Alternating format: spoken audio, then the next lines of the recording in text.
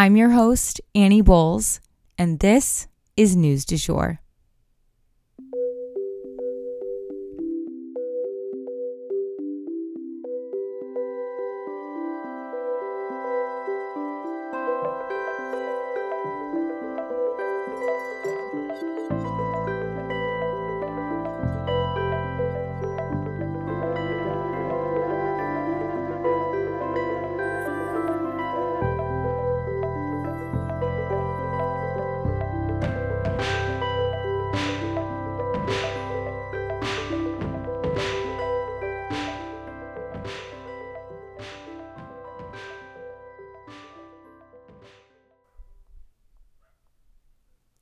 Hey, you guys, happy Tuesday and welcome back to the News du Jour. So before we launch into Ukraine updates and spend the bulk of our episode there, I wanted to give you guys a few quick other updates that are just kind of interesting things that don't really require a full story comparatively to everything else that's going on. Let's jump in. So first up, Barack Obama has COVID. He has said that he just has cold and flu symptoms so far, nothing bad. He's feeling fine. So I just wanted to give you guys that update. And then we had covered, I forget how long ago it was, maybe a month ago, 2 months, that Tom Brady was ending his football career. Well, it was Lucy with the football, you guys, because he is now saying he's coming back for one more season. And this comes right after someone bought his quote unquote last touchdown football for $518,000. I cannot make this shit up, you guys. That is so much money. And obviously it's not going to be his last touchdown football, most likely. So, yeah, funny, tragic. I don't know. This could go a lot of different directions, but he faked everyone out with this one. And then last but not least, with our little quick updates here at the top, despite the fact that Trump seems to be running his presidential campaign already, there are several other prominent Republicans who have now hinted at presidential runs. Some of whom have been critical of President Trump in recent years, such as Liz Cheney, Larry Hogan, and Adam Kinzinger. But a few Trump loyalists have also been rumored to be eyeing the candidacy should Trump be unable to run for some reason. And that would be Chris Christie, Mike Pence, of course, and Ron DeSantis. I think it's safe to say that given how much legal trouble Trump is facing right now from like 10 different directions, it is certainly possible that we will see somebody other than him get the Republican backing for 2024. Stay tuned. And now we'll go ahead and jump into all of the news about Ukraine. So first up, artillery strikes continue and accelerate, and Russia fires on a train. So yesterday morning, just days after days and days of severe fighting, artillery strikes intensified around Kyiv. On top of that, a train leaving eastern Ukraine came under Russian fire as well, and it was filled with civilians, you guys. Luckily, it was only the conductor who was killed on the train and one woman injured. But everyone else, including over 100 children, were left stranded in the snow. And next up, Russians are fleeing now too. So a lot of Russians are actually now fleeing to places like Istanbul mostly. This is because they worry that their borders will be closed soon, and a lot of Russians have actually lost access to their livelihoods because of all the major companies pulling out of Russia. Somewhere in the neighborhood of tens of thousands of Russians have now left. The waits to cross some borders are taking hours. And next up, China has entered the chat. Will China officially align itself with Russia? This is the partnership that has the entire world fearful right now. And it appears that Russia may be officially asking China to help supply them with funds and ammunition, as well as military machinery like tanks, in the same way that the West is helping to supply Ukraine with those same things. China initially believed that they could stay kind of untangled from the war and just continue focusing on their own economy and kind of, scoot past everyone else.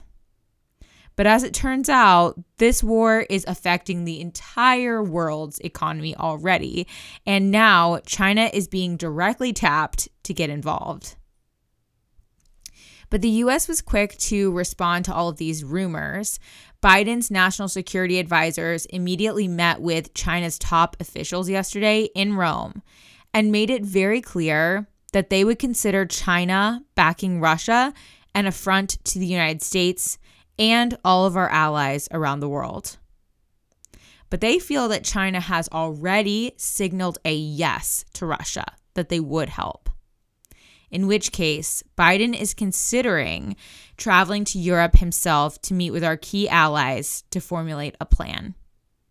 And honestly, this type of step would seriously look and feel a lot like a world war, with so many of the world's top powers focused on one conflict. The biggest thing the global community is on the lookout for right now, though, is chemical and biological weaponry being used against the Ukrainian people. But China is already beginning to echo a lot of these false rumors and propaganda that Russia is circulating, claiming that the U.S. is actually helping Ukraine manufacture biological and chemical weapons. Russia supports other countries that use these type of weapons, such as Syria. And in the event of a world war, it is very possible that some Middle Eastern countries who have beef with the U.S. would also align themselves with a Russia-China team. And next up, Zelensky will give a virtual address to U.S. Congress. So just as a heads up to you guys, tomorrow morning at 10 a.m. Central Standard Time, President Zelensky of Ukraine will be addressing the U.S. Congress. He's already given a rallying speech to the British Parliament, quoting their famed Shakespeare. I suspect his address to our legislative body will be just as moving. Stay tuned. And next up in the way of updates, Fox News journalist is injured outside of Kyiv. So just days after another American journalist was shot and killed in Ukraine, Fox News's Benjamin Hall was injured in a similar area, a suburb outside of Kyiv. Once again, the press has minimal details about the situation and whether he was targeted for being American or a journalist or whether he was just caught up in all the violence. We just don't know. But now this makes two American journalists being potentially targeted. But we don't know much beyond the fact that he is hurt and he is hospitalized. But we will definitely keep you guys posted if we hear anything more about these two situations. And last up for today, virtual peace talks this time. So Russia yesterday and Ukraine met again for peace talks, but this time they did so virtually. Now, you guys know that I've been pretty pessimistic about these talks so far, but this set of talks seemed to strike a different tone. Ukrainian officials who attended these talks seem to think that some quote-unquote concrete results could be reached within days. What's responsible for this 180? I'm really not sure. It's a potential that Russia feels cornered, feels like they're not going to be able to win this war, but it may not be real. at the end of the day, Russian leadership is just not very trustworthy. This has been proven over and over again long before this situation, but definitely in this situation. Remember the ceasefire fake out, etc. But at the same time, we have to hope that peace is possible. So definitely stay tuned on these talks as well. And that is the news du jour. Today, I wanted to leave you guys with the quote, "When you attack, it will be our faces you see, not our backs."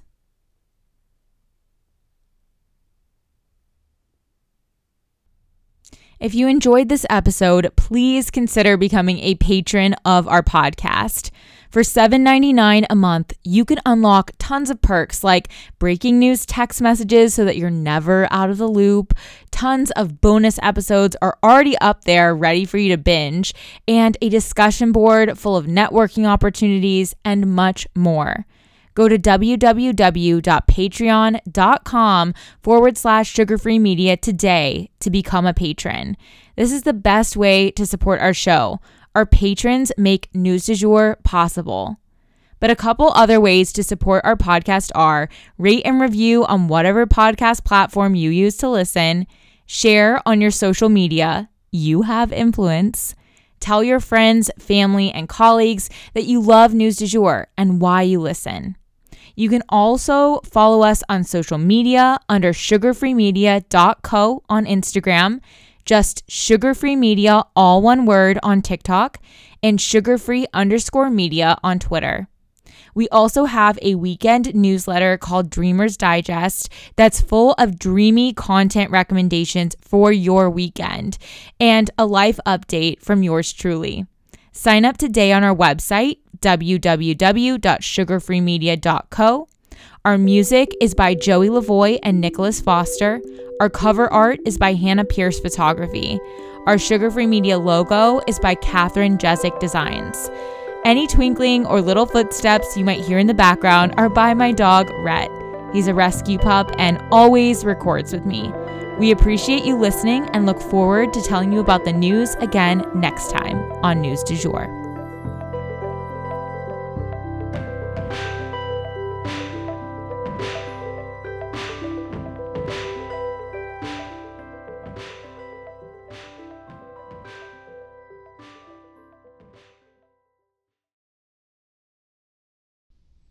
Broadcasting from Oklahoma.